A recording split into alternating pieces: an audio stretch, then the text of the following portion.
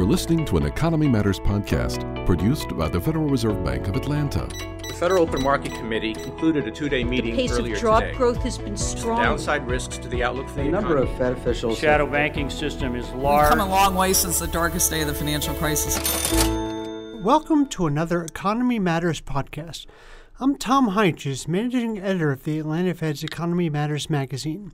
And today we're joined once again by Larry Wall, an economist at the Atlanta Fed and the executive director of the Atlanta Fed Center for Financial Innovation and Stability.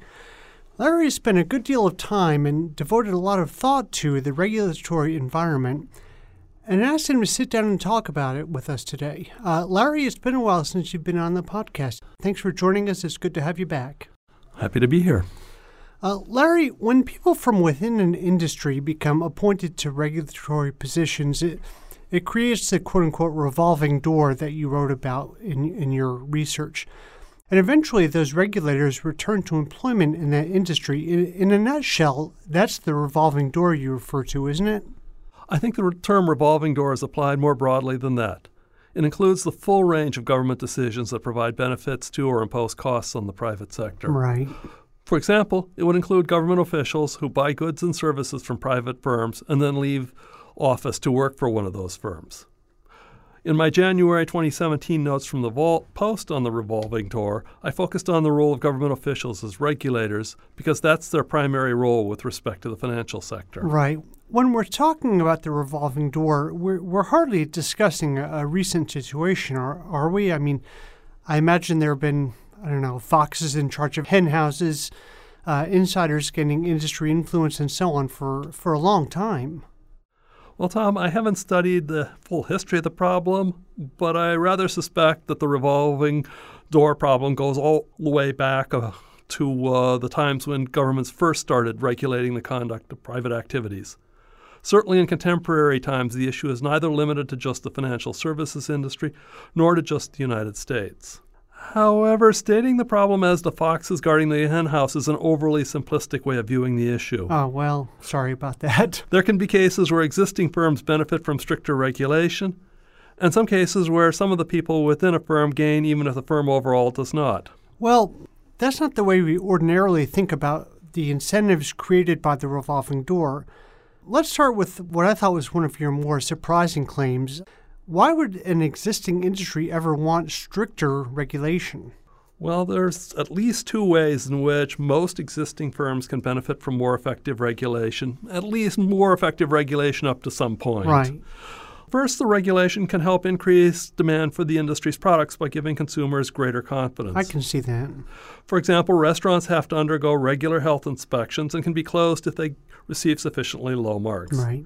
This imposes some costs on the restaurants, but that benefits the overall industry by giving diners greater confidence that they will not get sick from restaurant food. And in the financial services industry? This could take the form of giving depositors and investors greater confidence that the firm they're dealing with meets some minimum standards for safety and good conduct. And what would be another way? Another way would be that it can enhance the competitive position of existing firms. Right. A regulation that increases all firms' costs will not necessarily affect all firms to the same degree. For example, larger firms may be able to comply with changes in regulation at proportionately smaller costs because they can hire people specialized in complying with the regulations. Additionally, existing firms may benefit from reduced competition as stricter regulation raises the cost to new entrants. Well, okay, now I can see why existing firms, could benefit from stricter regulation. Could individual firms in an industry ever benefit at the expense of other firms? Yes, certainly. It can favor some types of firms at the expense of others. In the notes from the Vault Post, I referenced changes in U.S. equity regulations that have contributed to a dramatic change in the structure of the U.S. stock markets. These changes have arguably benefited investors, but they've clearly benefited some new markets and some market participants over other traditional markets and participants. Well, in reading your research, I note that you mentioned one other group that could benefit from stricter regulation, people inside the firm. What did you mean by that? Tom, not everybody within a firm is affected by regulation the same way. People in some parts of a financial firm can benefit from stricter regulation that increases the value of their jobs to the firm. For example, those implied in compliance can benefit from stricter consumer regulation. Right. Stricter regulation increases the demand for these people and increases their importance within the firm on potentially their salaries. Mm-hmm. Similarly, those in the risk management function can benefit from complicated bank prudential regulation, such as risk-based capital and the stress tests. Right. Well, Larry, what are we able to infer from cases where an industry or firm actually favors stricter regulation, or should we be wary of inferring anything from such cases? An important point that I want to make about all these cases where an industry firm or individual in an industry favors stricter regulation. Their potential gains from stricter regulation is independent of whether that regulation would be a good idea. That's a good distinction, right? That is, just because an industry, a firm, or an individual advocates for stricter regulation for selfish reasons, that doesn't mean that stricter regulation is a bad idea. Mm-hmm. Conversely, just because somebody is arguing against regulation for selfish reasons, that doesn't necessarily mean the stricter regulation is a good idea. Right. So I see that the revolving door is not simply a matter of foxes guarding the hen house. Perhaps I was being too glib there, but nevertheless, it still often results in insiders using their regulatory authority to enhance their future position rather than picking the best policy for society. Is this a matter where Congress would step in or needs to do something? Congress couldn't completely solve the problem, as regulatory agencies are going to retain some discretion in how they enforce the rules. Right. However, Congress could substantially reduce the incentive or the ability to implement self-interested policy by making one change. What would that be? At present, the laws passed by Congress tend to give the financial regulatory agencies a general goal and a defined set of authorities. It's then up to the agencies to determine how to use their powers to achieve their understanding of Congress's goal. Well, for the sake of this discussion, let's use the Dodd-Frank Act as an example. Well, the Dodd-Frank Act, passed in 2010, has 2,300 pages of text. That sounds like a lot. Yeah. The Act directs the regulators to write more than 400 new rules, and these rules, by one estimate, have resulted in more than 22,000 pages of regulation. Ooh. Certainly, if Congress were to give the agencies more detailed rules, the regulatory agencies wouldn't have to write so much in the way of regulation and would have less scope for self-interested policies. Right. So why doesn't Congress write more detailed financial regulatory legislation? We can observe that Congress follows similar practices in other industries. It's not just the financial services, and they've been doing this for some time. So obviously there must be some good reasons. In my notes from the Vault Post, I discussed two of these reasons. First, in order for Congress to write more detailed regulation, its members and staff would have to spend considerable time working on what are often rather technical and arcane issues. From their perspective, it's just easier and more efficient to rely on the regulatory agency's expertise to flesh out these details. Right. Okay, that's one explanation. Is there a second one? Well, yes. Even before the ink dries on new regulations, someone in the industry is likely to be looking for ways to comply with the letter of the law while completely avoiding its intent. Right. If Congress writes detailed legislation, it would need to frequently revisit old legislation to deal with this regulatory avoidance. On the other hand, if Congress delegates the power to the regulatory agencies, then the agencies will have a somewhat easier time revising their rules to deal with the regulatory avoidance by the industry. So there are good reasons why Congress is not likely to solve this problem. Could the problem be solved just hypothetically by the president nominating people that don't have these sort of conflicts? The president certainly could reduce this problem, but that's at the cost of creating other problems. Again, this is a long-standing practice.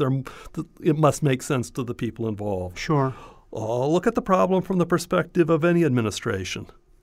At a minimum, they want somebody that's competent to run the agency, and ideally they would like someone who is probably going to further the president's agenda. Mm-hmm. Both of these considerations favor appointing someone who's already working in the area. Right. People who've already worked in the industry have had a chance to demonstrate their grasp of the issues facing the industry, which helps get at the competence question. Someone coming in from outside the industry now might well prove competent. There's probably a risk to that, right? Yep, there's a bit of a risk to that. And even if they do prove competent, odds are they're going to need some time to learn about the industry before they can start developing new policies. Sure. In terms of the person's policy views on an industry, the people that are most likely to express those views are the people that are working in that industry and have had reason to express views. So appointing an outsider is no silver bullet. No, and that only deals with the first part of the revolving door. The second part, leaving the regulatory agency and going into industry, would still remain as a possibility. And moreover, once you've spent several years at a regulatory agency, that's where you built up your contacts, that's where your human capital is. Right. So that's the natural place to go looking for a job after you leave the agency. So I'm left to conclude that we're kind of stuck and there's nothing to really be done. Just because a complete solution would cost more than it would benefit, at least to the people making the decisions, that doesn't mean nothing can be done. Mm-hmm. As you might expect, the most obvious cases of self-dealing are criminal offenses that apply to everyone. Right. Here at the Fed, they have us go through an annual class that reminds us that we are subject to criminal prosecution if we participate in a decision of which we would directly benefit. Additionally, each of the financial regulatory agencies has its own set of ethics rules that apply to both the leaders and their staff. So, to your mind, Larry, what additional steps could be taken to reduce the problem of the revolving door? I mean, some people have proposed some interesting ideas about post-regulatory employment and having to limit the gains that could come from accepting a position affiliated with one's industry. What is your thinking along those lines? You're right, Tom. There are a variety of proposals out there, and some of which have been implemented in some other countries, that would limit a former regulator's ability to profit after they leave the government agency. Right.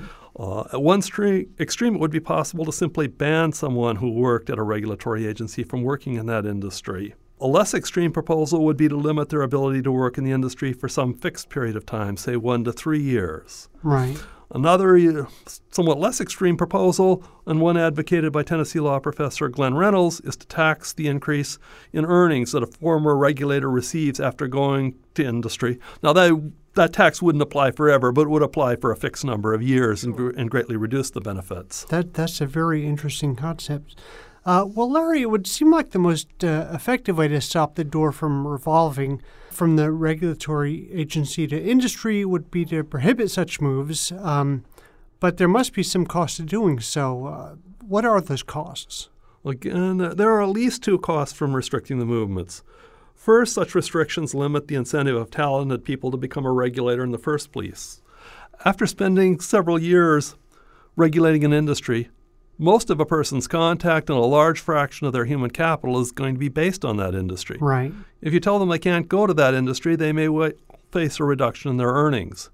Moreover, look at the problem from the perspective of someone considering a job with a regulatory agency that prohibits going back to industry.